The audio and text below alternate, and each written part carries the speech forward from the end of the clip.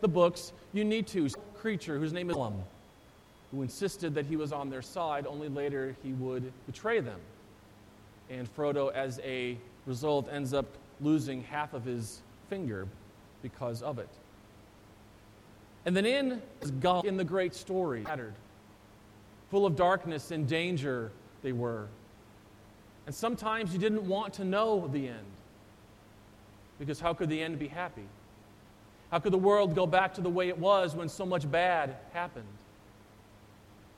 But in the end, it's only a passing thing, this shadow.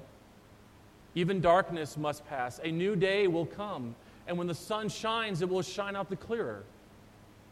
Those were the stories that stayed with you, that meant something, even if you were too small to understand why.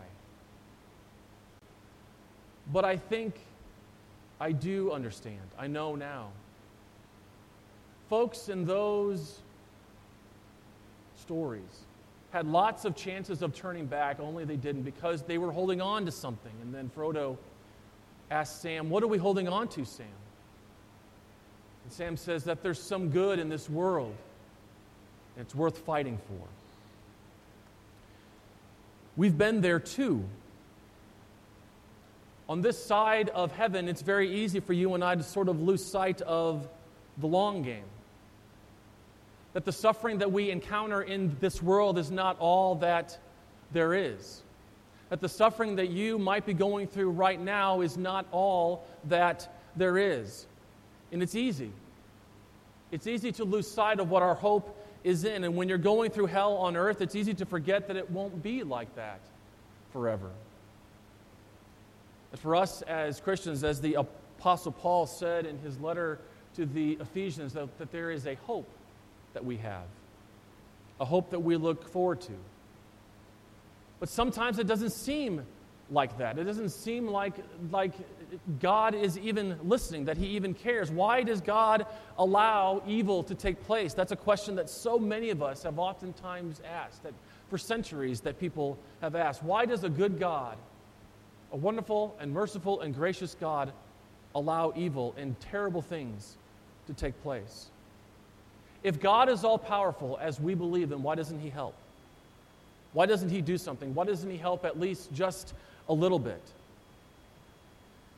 The text from our text for this morning, the gospel lesson, continues a section in Matthew that we began last week with the parable of the sower. And it is a section of parables that Jesus gives that really sometimes they don't make a lot of sense. In fact, in the text for today, the parable of the weeds, there are several times during this particular parable that Jesus is sort of conspicuously silent on different aspects of it. You see, he gives the explanation to the parable some verses later, but if you notice, there were a few things that Jesus didn't explain. He explained, if you go to your text, he explains what some of those things are. The one who sows the good seed is the Son of Man. The field is the world. The good seed is the sons of the kingdom. The weeds are the sons of the evil one. The harvest is the end of the age, and the reapers are the angels. And he goes through and he does explain some of it. But he doesn't explain all of it. Why? Why doesn't he explain all of it? Last week we learned in the parable of the sower that the sower is indiscriminate with where he throws his seed. It doesn't matter what kind of soil that it is, the sower just keeps throwing the seeds of his gospel to that soil. Again, it doesn't matter what kind of soil that it is. This week we have a parable about a master who went out and sowed a lot of good seed in his field. And then while the master was sleeping, his enemy comes and sows weeds right on top of the master's good seed. And when the plants come up, there are the weeds right on top of the plants. And the exchange that takes place between the servants and the master is really fascinating. So take a look at that with me. The servants come to the master and said, Master, did you not sow good seed in your field? They're incredulous. Did you not sow good seed in your field?